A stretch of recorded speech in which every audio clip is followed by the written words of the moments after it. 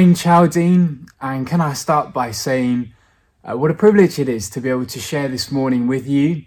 You know, I can remember growing up and coming on visits to the northeast to see my grandparents and coming along to Chaldine. It was always a real joy to be there and to see you all. And so it's a real privilege this morning to be able to share with you this morning, although be it virtually in these times. Well, you might be familiar with the story of the Titanic. You might be more familiar maybe with how the story ends to the Titanic. It hits an iceberg, some incredibly emotional music then plays, and then, well, it sinks to the bottom of the ocean. But you know, the great irony of the Titanic is that as it was being built, people across the country were heralding the Titanic as the best boat that had ever been built. Some were even saying about the Titanic that it was unsinkable, it was too powerful, it was so robust, it was using all the modern technologies of the time. And yet, upon examining the Titanic and its design, they found that actually, despite it being heralded as unsinkable, it actually had a fatal flaw, and that was at the bottom of the Titanic. It was made up of 15 different compartments. And the walls on the outside of those compartments, well, they were fine. They were robust and watertight. But the walls that divided each of the compartments, well, they weren't. They weren't robust enough. And it turns out that they didn't go high enough above water level. And so if water got into one compartment, well, it would get into all 15 compartments. And so the once unsinkable ship, well, when crisis hit, when the iceberg hit, well, it had its foundations completely exposed. And do you know, like the people who boarded the Titanic over 100 years ago, do you know, we often put our confidence and our trust in things around that often seem unsinkable. You know, they become our foundations in life. It's things, to use another boat term, they become our anchor that we hope will sustain us and hold us in turbulent and tough times in life. And yet, especially in the times that we're living in at the moment, when crisis comes, when the iceberg hits, when pandemic and lockdown come, do you know, often our supposed unsinkable and certain foundations in life are exposed and they come crashing down all around us. You know, maybe it might be that we anchor ourselves on knowledge and understanding, on knowing things that will see us through. And yet, in something like we're going through at the moment, even the best minds of our country have to admit that there's stuff we don't know, and we don't know what ultimately might be the best decision to make. It might be that we anchor ourselves this morning on our resources, on our money, on our investments that we make. And yet at this time, we're going to go through another really hard time of economic uncertainty. Businesses wondering whether they will survive, jobs, whether they will be kept, and whether once good investments that we made, whether, well, they're still good investments now. It might be that we anchor ourselves on relationships. You know, we build our lives around seeing and spending time with friends and family, being in their company. And yet what happens when all of that's taken away? You know, when we're forced to be in isolation, to socially distance from one another, when we can't enjoy fellowship with one another. What happens when it's all taken away, the anchor that we thought would hold us? Do you know, these are all things, aren't they, that might look like robust and solid foundations. And yet none of them can be completely certain. In fact, one of the things that has been so stark about this crisis, hasn't it, is just highlighted how much we're not in control of our own lives, how fragile our lives are, how the foundations that I often build my life around are actually not as firm as I once thought, just like the Titanic. But you know, this morning I want to introduce us to the book of Habakkuk, because what's incredible about this book is that we're introduced to someone who, on the face of things, is going through the toughest, the most grueling and the bleakest of times. And yet this book of Habakkuk, it ends with him singing. and rejoicing in the midst of the crisis that he's experiencing. In fact, what Habakkuk is going to show us this morning is that there is a foundation, there is an anchor in life that doesn't crumble in a crisis, that doesn't get exposed, that doesn't weaken even when the heaviest weights are put upon it.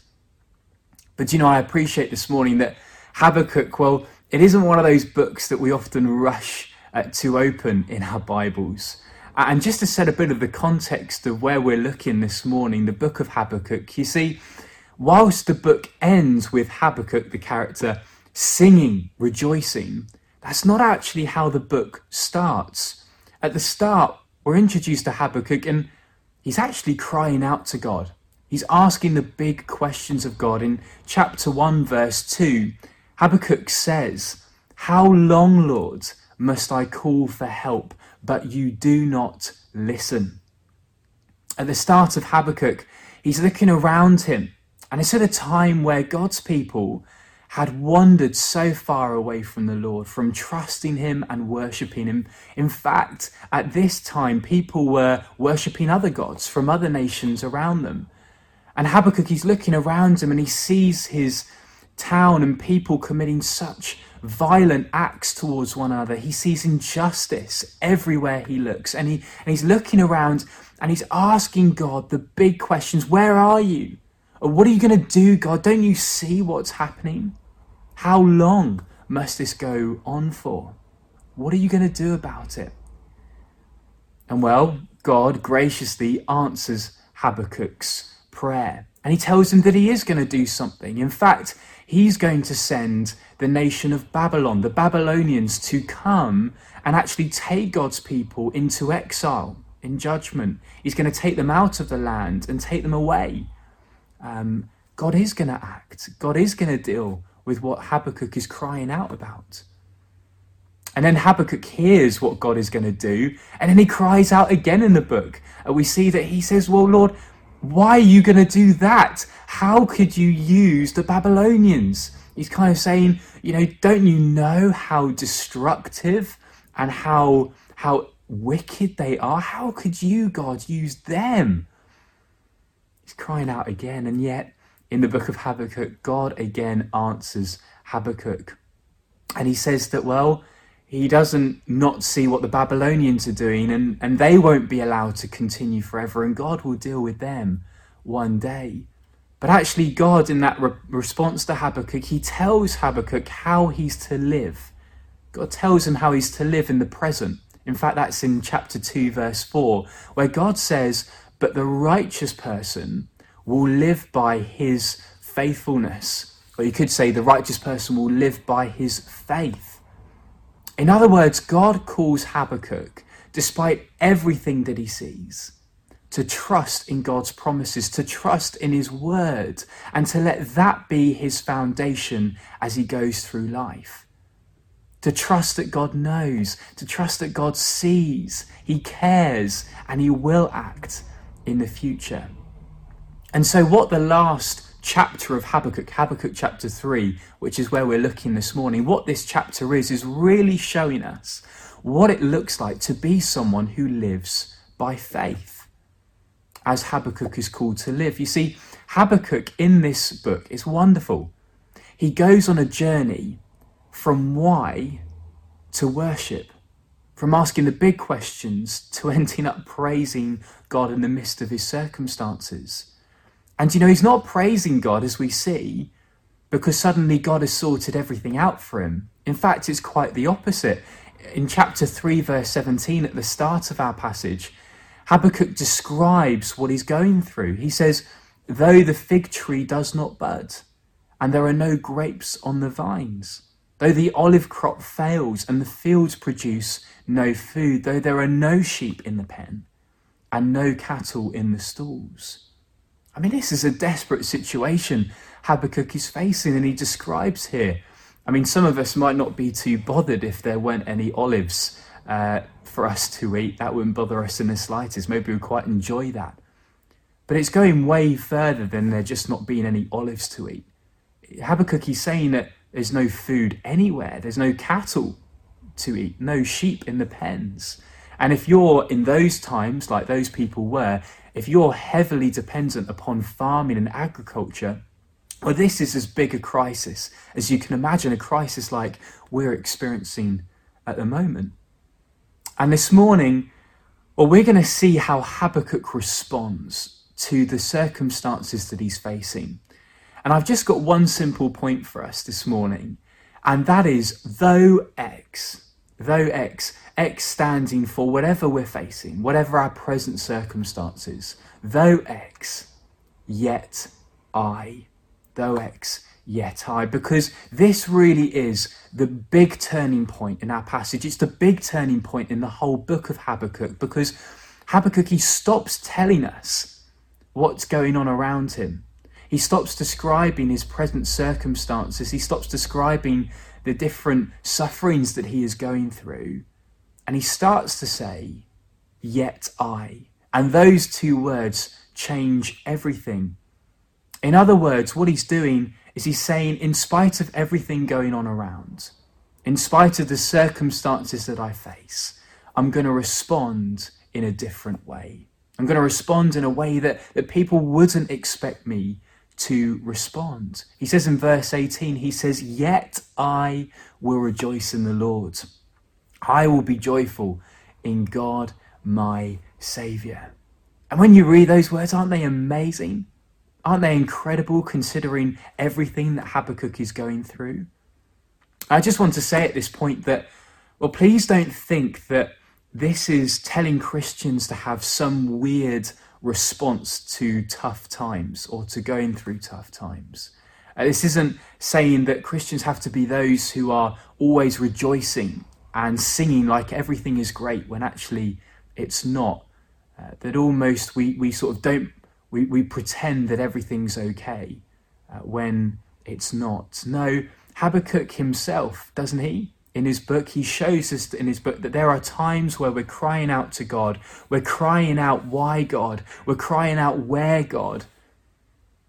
In the Psalms, in the Bible, so many of them, aren't they? They're describing the grief and the sorrow and the pain that people are going through as people cry out to God in the midst of their circumstances, and showing how there's a right response to suffering.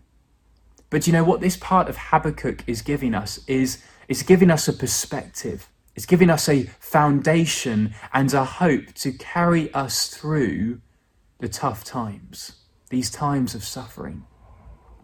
You see, in Habakkuk's response, he shows us that actually his present circumstances don't dictate, they don't change the certainty of God's promises to him. They don't change the certainty of God's word to him. Whilst everything in his world at that moment must have been screaming out that God wasn't there, that God wasn't working, that God wasn't going to fulfill his promises, Habakkuk doesn't let that dictate or change his confidence in the Lord his God. And he's rejoicing in the Lord, isn't he? That's why he's rejoicing. I will rejoice in the Lord, God, my Saviour. It doesn't change that reality one bit. And you know, everything this morning for us, it might be looking the same. It might look like everything's pointing one way. It's pointing away from the truth that God is working. It's pointing away from the fact that God is fulfilling his promises. But let Habakkuk be a real encouragement to us this morning. That whilst our present circumstances, our present experience might look one way, actually that's not the reality. And God is faithful to his promises. God is faithful to his word. And he wants that to be our foundation in our lives. It might look this morning that we're facing uncertainty about our future. We don't know what life, what work will maybe look like in the future after all of this passes. But though we face uncertainty, yet I can rejoice in the Lord, because I know his promises to me. I know that he says that he who began a good work in you will carry it out to completion to the day of Christ Jesus. He's begun that good work in us, and he will be faithful to his promise that his work that he started through me and in me, he will complete. It might look at this morning that the church is dispersed and isolated. It looks though that the church is weak. Well, actually, it looks like the church is weak from reaching out to the community, from those around us. But though it looks like the church is weak, yet I will rejoice because I know the promises of God, and that that nothing can stop his church from growing. You know, one secular newspaper was reporting earlier on that apparently 1 in 3 18 to 30-year-olds have tuned into a Sunday service at some point during this lockdown. God is faithful to his promises, and nothing can change that. Nothing can stop that. Though, yet I. And you know, it might seem this morning that life seems so fragile at the moment.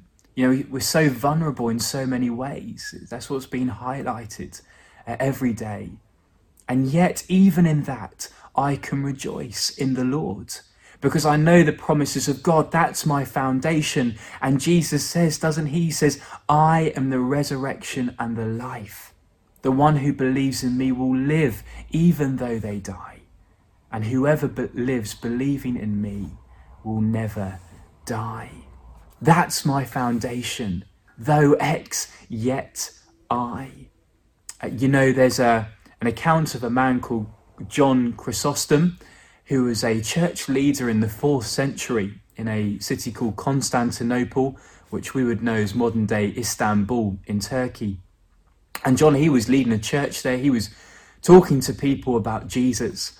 And he was actually arrested at that time, and he was brought before the Empress Eudoxia. And the Empress Eudoxia had John stand before her, and she said that John would be banished if he kept on doing what he was doing. And John, in response to that threat from the Empress Eudoxia, he said this. He said, "You cannot banish me, for this world is my Father's house." And then the Empress said to John, she said, "Well, then I'll kill you." And then John replied, he said, "No, you cannot. My life is hid with Christ in God." And then the Empress said to John, she said, "Well, I'll take away all your treasures." And John went, "No, you cannot. For my treasure is in heaven, and my heart is there." And then the Empress said to John, "But I will drive you away from your friends, and you will have no one left." And John said, "No, you cannot. For I have a friend in heaven from whom you cannot separate me." John said, "I defy you, for there is nothing you can do to harm me." Do you know, this is the kind of foundation that we have. A foundation that whatever it is that we're faced with, that whatever we're going through, we can say, "Yet I will rejoice," because it might look like it's going one way. Everything might look like it's pointing one way, but actually God provides us this morning with a foundation that can never crumble. A foundation that is never going to fail. And Habakkuk says that at the end. He says, "He makes my feet as sure-footed as the deer." It's a picture there of the foundation that God gives us. It can never crumble.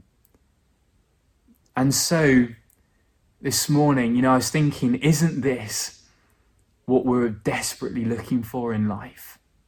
Especially during these times that we're living in.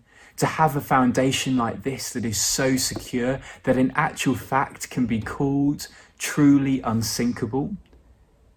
And do you know, this morning, if we want to know this foundation, if we want to have this foundation, well, then we have to know Jesus.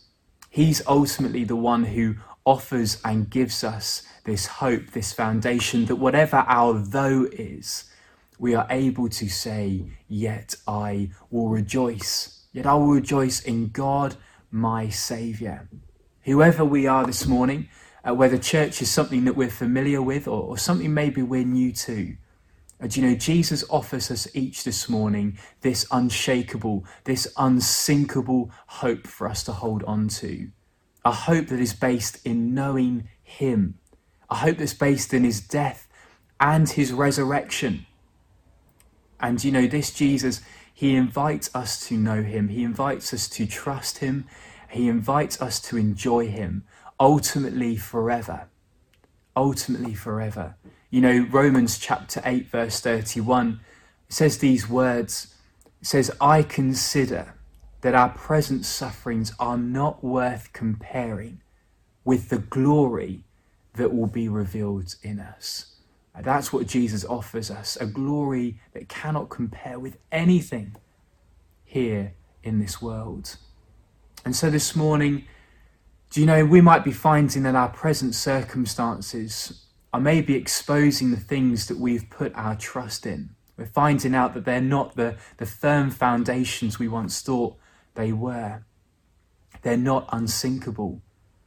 And yet, do you know, Habakkuk this morning, it says to us, find the unshakable, the unsinkable hope that is found ultimately in knowing Jesus, that's found in building our lives on the promises of God, on the word of God, that whilst everything looks like it's pointing one way, actually it doesn't mean that God isn't working. It doesn't mean that God isn't there. And it doesn't mean that God isn't going to bring about his promises, but rather God is faithful. And we wait in faith. And faith is being confident, fully persuaded, building our lives on the certain and the unshakable foundation of God's promises to us. And therefore, though the fields produce no food, though there are no sheep in the pen, though there are no cattle in the stalls, this morning, because we know Jesus, we can say, yet I will rejoice. I will rejoice and be joyful in God, my Saviour.